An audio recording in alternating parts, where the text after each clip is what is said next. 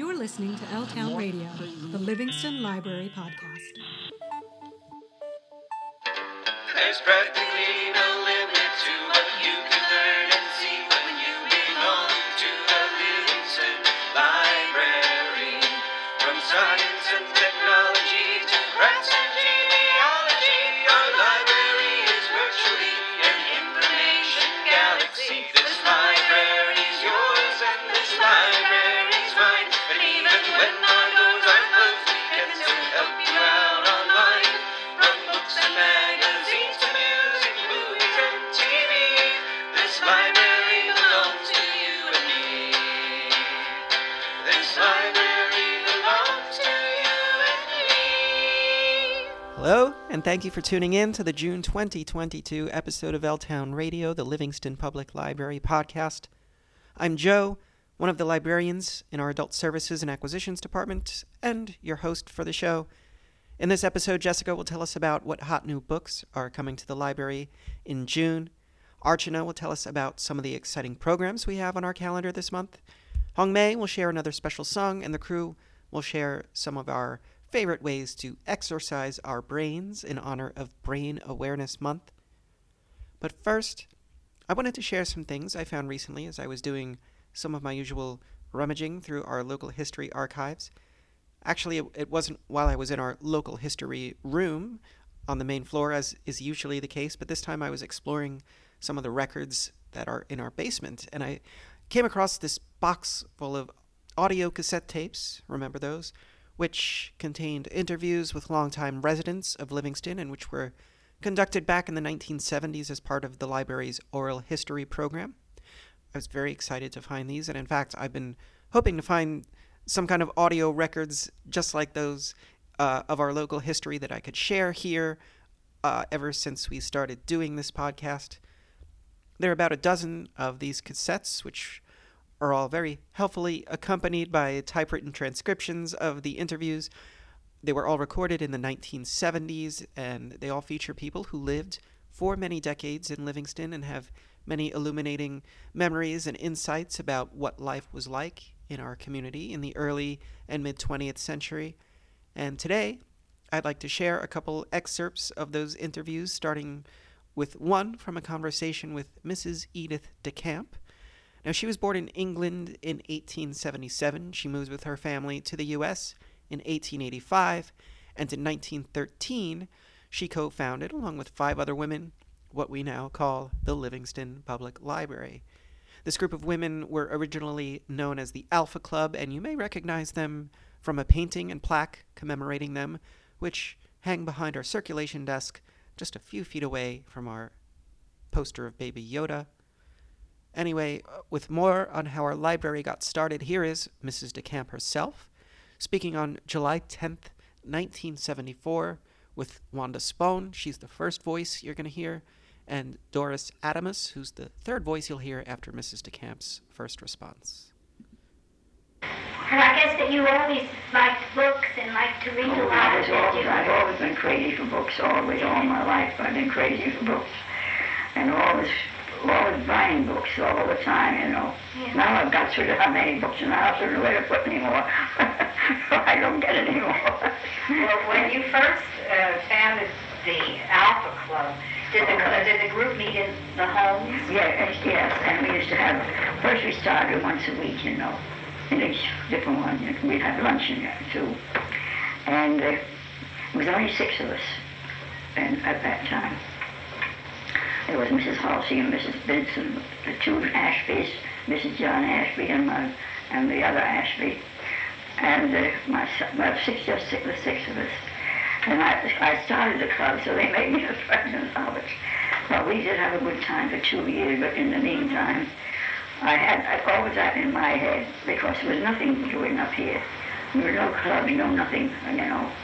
And as far as any entertainment or anything was concerned, there was nothing. But anyway, we used to pay 10 cents a week.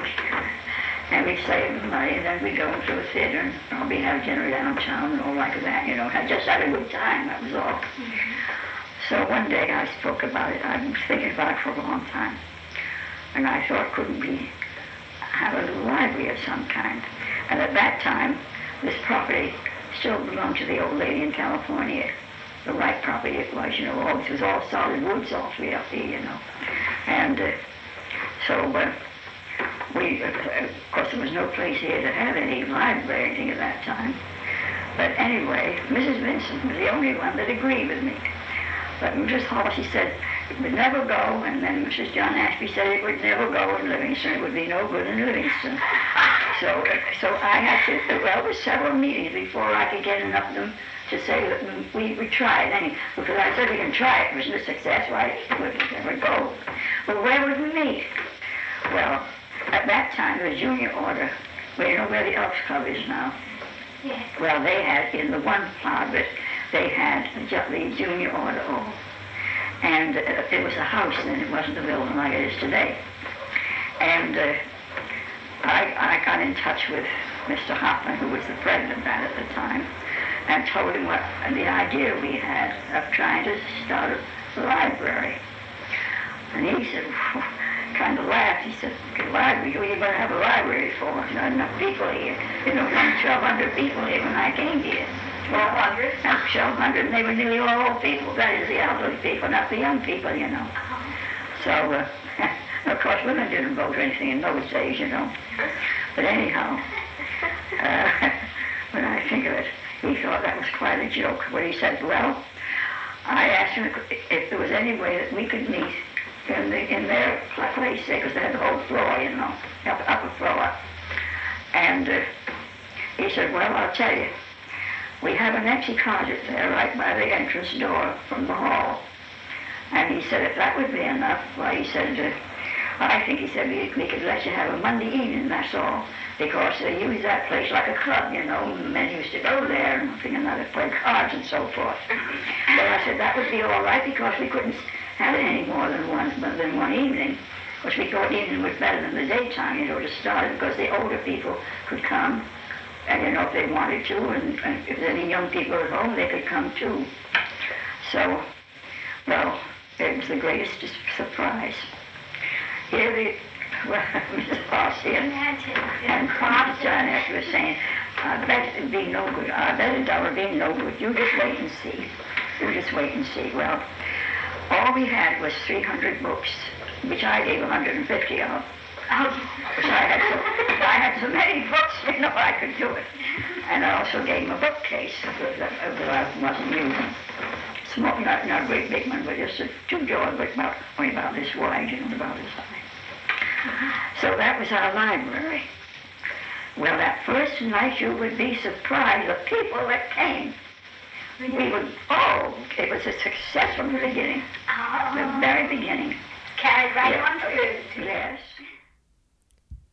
Again, that was Mrs. Edith DeCamp, speaking on July 10th, 1974, just a couple years before she passed away in 1976 at the age of 99. We're going to have another excerpt from Livingston's oral history program coming up in just a moment. But first, if you're like Mrs. DeCamp and you love books, you might want to listen to Jessica, head of our Adult Services and Acquisitions Department, as she tells us what great new books are headed to the library in June. Are you looking forward to new spring books to add to your to-read list? Here's a sneak peek of what titles will be hitting our library shelves this June. Please note descriptions are taken from the publisher. It all comes down to this by Therese Ann Fowler, June 7th.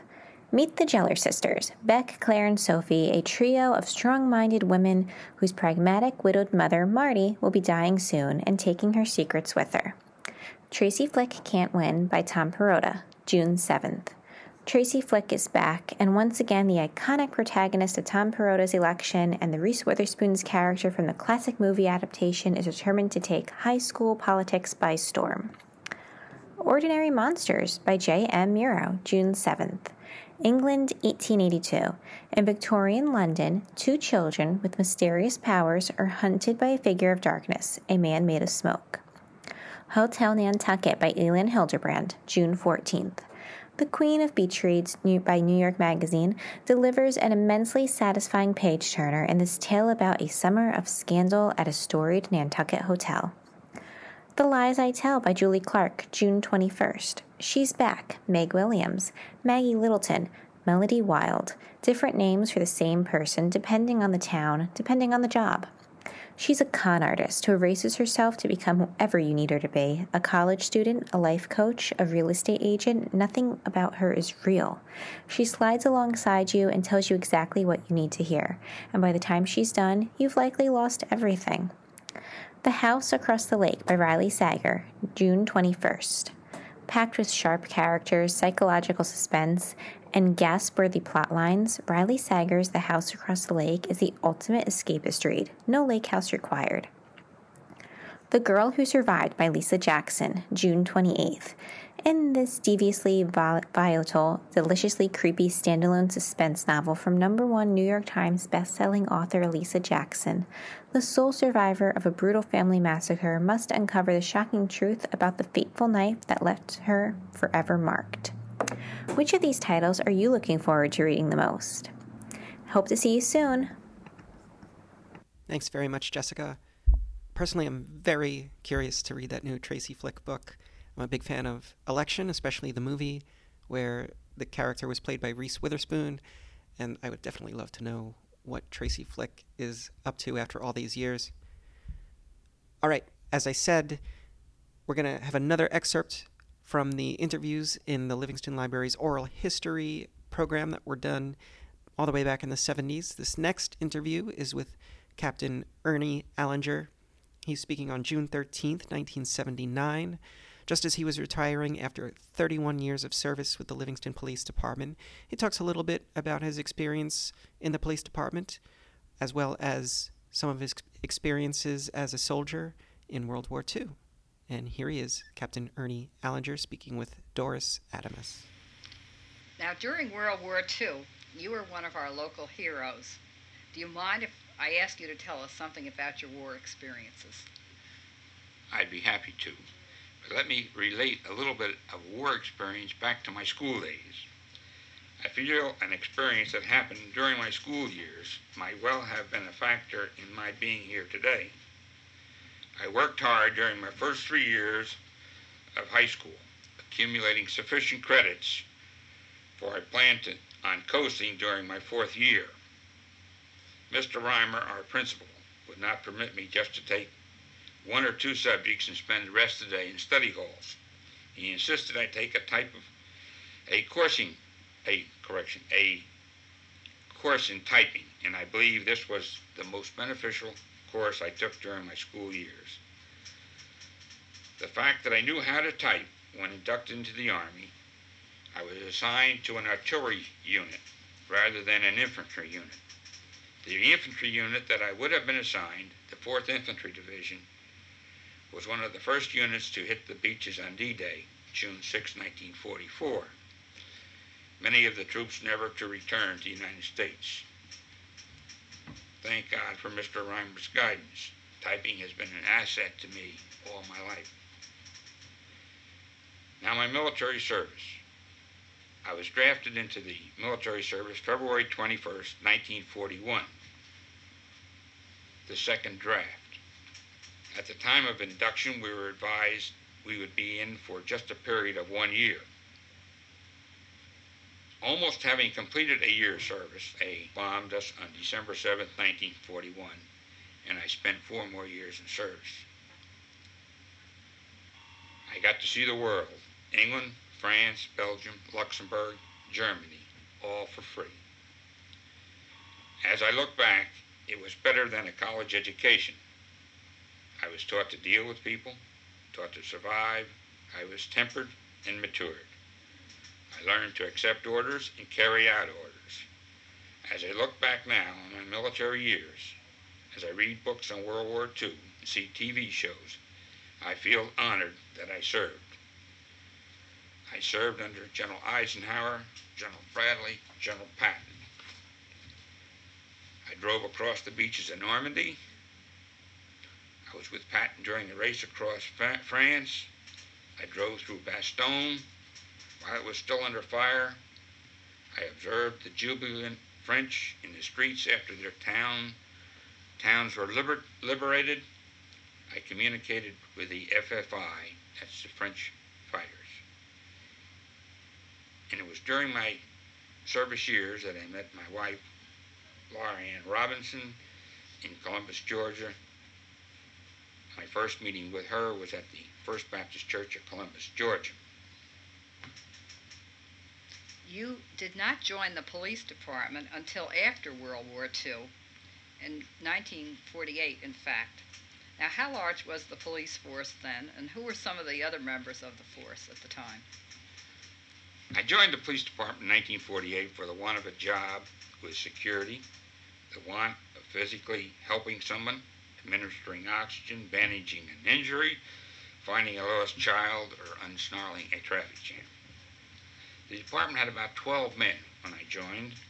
It now has 46 men, 5 civilians, 21 school guards, and 40 auxiliary police.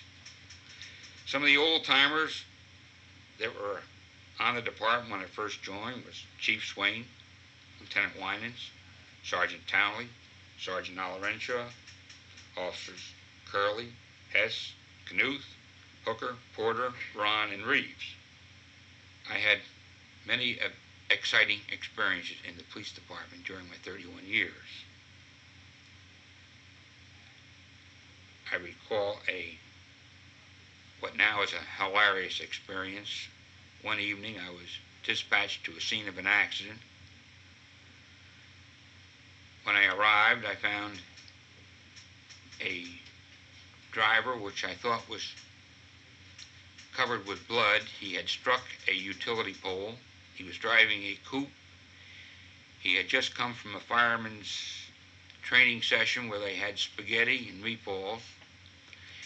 He decided to take home a pot of spaghetti and meatballs for his wife, placed them on the back seat of his car, and upon striking the pole, the pot dislodged and dumped the contents over the top of his head. Thank the Lord he was not injured, but he did lose the spaghetti. Again, that was Captain Ernie Allinger speaking with Doris Adamus on June 13th, 1979, just as he was retiring after 31 years with the Livingston Police Department. Of course, if you ever want to explore the local history archives here at the Livingston Library, stop by our reference desk and speak to one of our librarians, and we'll be happy to guide you through our rich local history archive. And now, since we're just about at the halfway mark of our episode, let's take a musical break with Hong Mei. Have you ever listened to a piece of music played by harmonica? Have you ever thought about learning the harmonica? The harmonica, also known as a French harp or mouth organ, is a free reed wind instrument used worldwide in many musical genres, from rock and pop to classical music and jazz. It is relatively easy to learn. You can get it as cheap as $10 or as much as $50. Another great advantage is its size. It's about half the size of your cell phone. You can easily carry it around in your pocket, making it the perfect companion for traveling. Now let's listen to Buddy Green playing a classical harmonica medley. I hope you are inspired by his performance and decide to learn how to play the harmonica.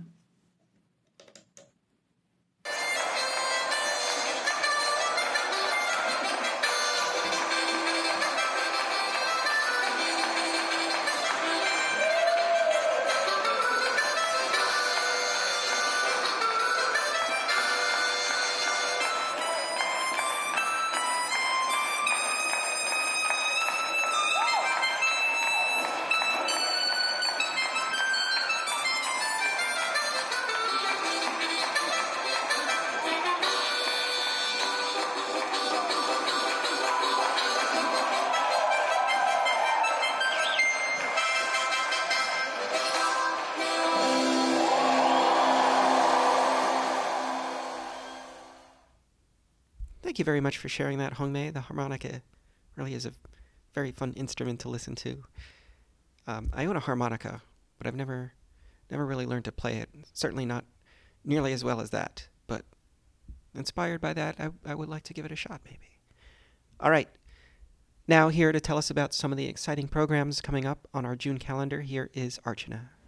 Hi, I'm Archana, and I'm here, of course, to highlight some upcoming June programs. Now, I don't know about you, but I often find myself standing in front of my overstuffed closet, flummoxed by what to wear. Do you also find that your clothes closet is too cluttered? And are you often at a loss for what to wear? If so, the program on June 1st, I Have Nothing to Wear, How to Condense Your Closet and Build a Capsule Wardrobe at 2 p.m. is just for you. Here you will get some practical wardrobe decluttering tips and advice by organizer and author Jamie Novak. You may have seen Jamie on morning TV or read one of her best-selling books, including Keep This, Toss That. She also has her own podcast and YouTube show. In this library talk, you will learn what a capsule wardrobe is, why you might want one, how to decide which clothes to keep, and where to sell clothes for the most money. Next, on June 6th, in honor of D-Day, lecturer Rick Feingold presents Escape from Behind Enemy Lines at 7 p.m. as he recounts the story of how his father, Lieutenant Louis Feingold, a B-17 U.S. Army Air Force navigator, escaped Nazi capture. Louis Feingold flew 21 bombing missions with the United States Air Force during World War II. After his B-17 was attacked by 7 German fighters, he was shot down over enemy-occupied France. Feingold's escape story is told using letters, maps, photos, and the original fake identity cards.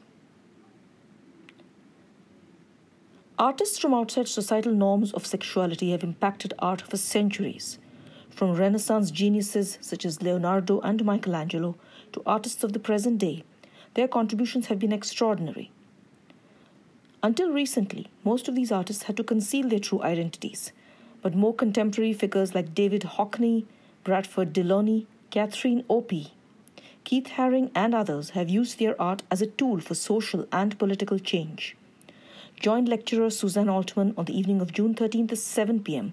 as she explores the lives, works, and impact of some famous LGBTQ artists in celebration of Pride Month. Now, renowned for his powerful paintings of American life and scenery, Winslow Homer remains a consequential figure whose art continues to appeal to broad audiences. Homer's illustrations, watercolors, and oil paintings are among the most powerful and expressive of late 19th century American art. He depicted happy scenes of fashionable ladies promenading along the seashore and children frolicking in a meadow after school. But he also gave us disquieting images of isolation and danger and of conflict. His marine paintings, illustrating the untamed elemental forces of nature, are some of the most intense and affecting images he created. He also gave us dramatic scenes of rescue and hunting, and monumental seascapes and dazzling tropical works painted throughout the Atlantic world. In this talk by lecturer Janet Mandel on artist Winslow Homer on the evening of June 20th, you will get acquainted with this extraordinary American artist and many of his works. And this talk will prepare you well to enjoy the Metropolitan Museum of Art's retrospective Winslow Homer Cross Currents that will be on view from April 11th through July 31st of this year. Featuring 88 oils and watercolors, Cross Currents represents the largest critical overview of Homer's art and life in more than a quarter of a century. All these programs are in person with no registration needed, and we would love to see all of you at one or more of them. Thank you very much. And thank you, Archana.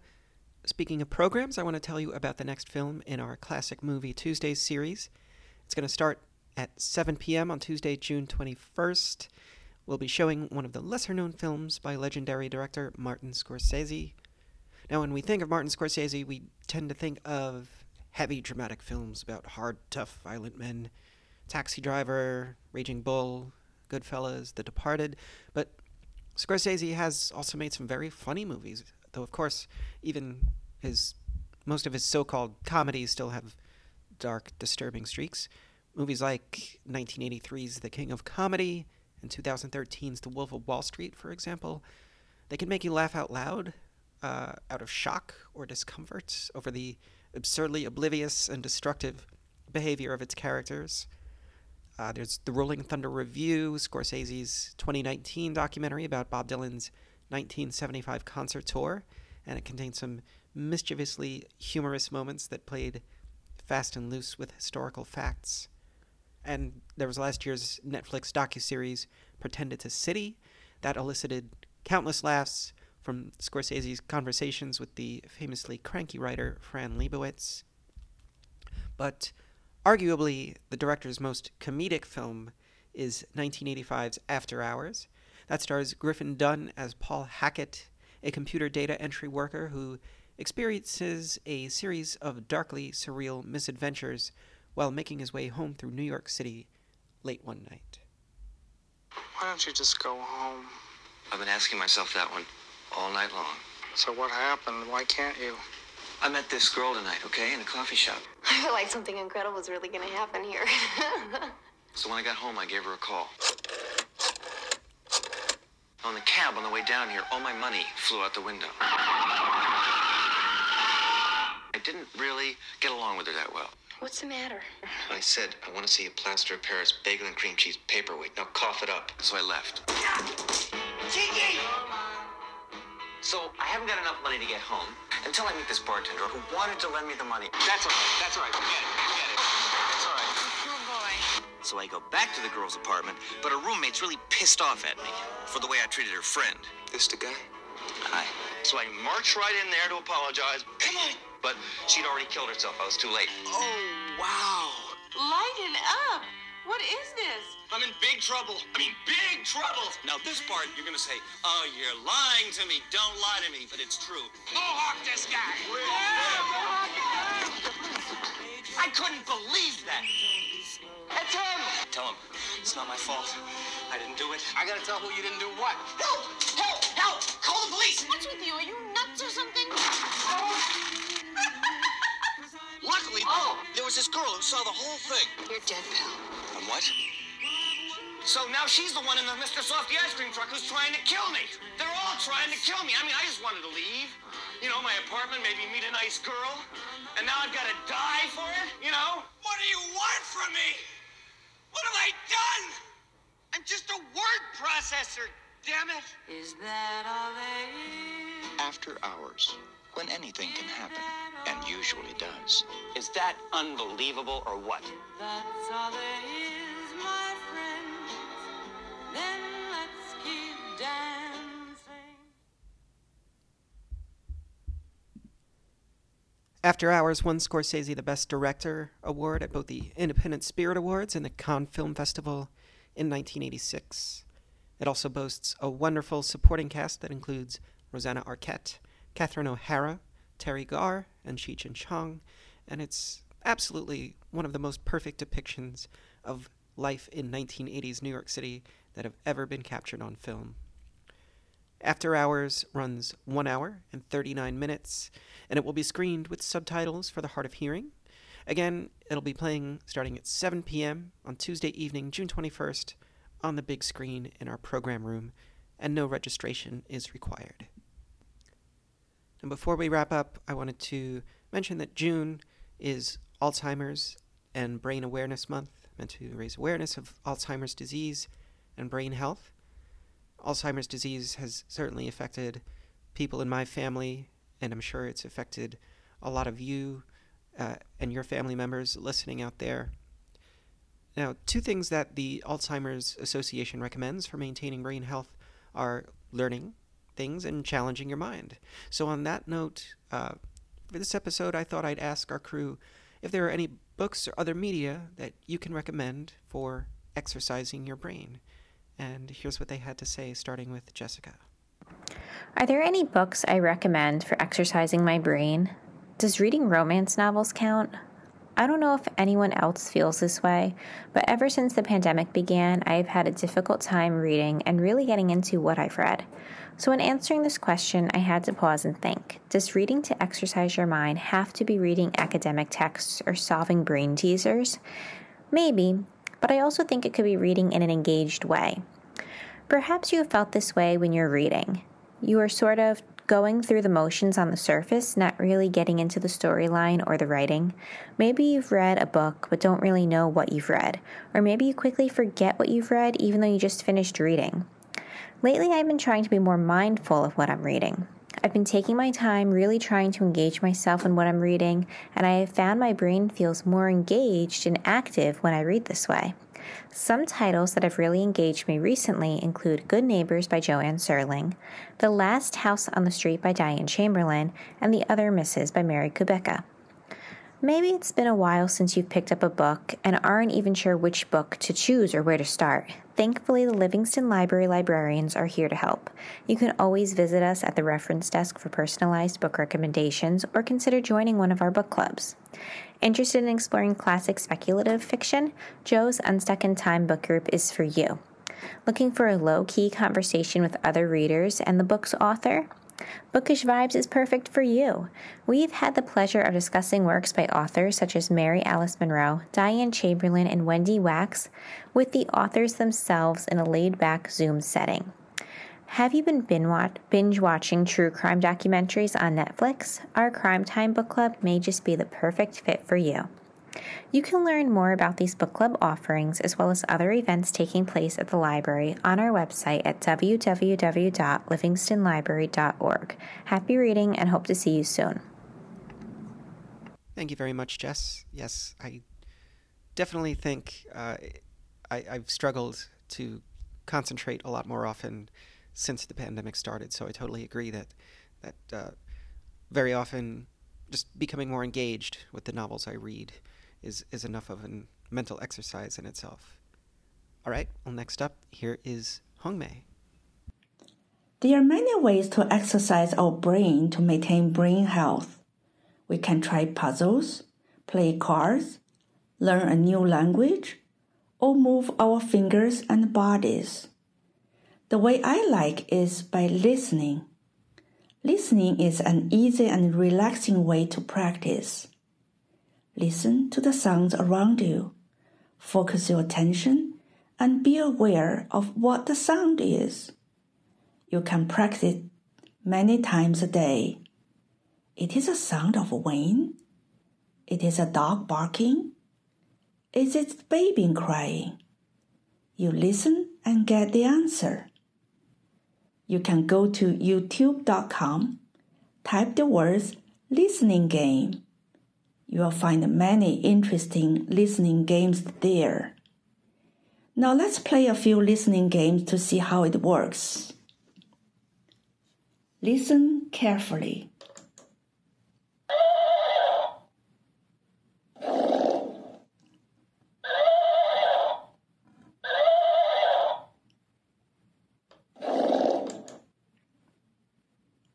What animal made this sound? A horse made this sound.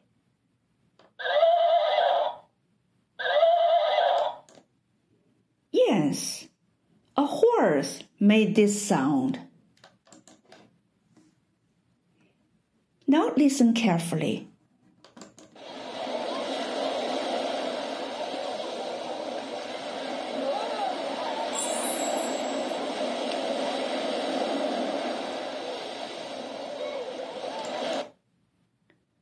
What do you hear?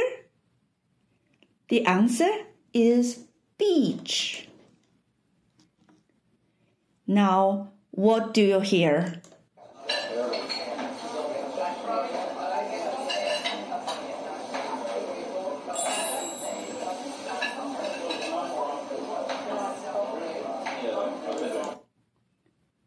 You got it. Restaurant. I hope you'll find this listening game interesting. Please practice, practice, and practice. Thank you. Thank you very much, Hongmei. That was a really cool exercise, and I'll definitely be using that to practice exercising my brain in the future.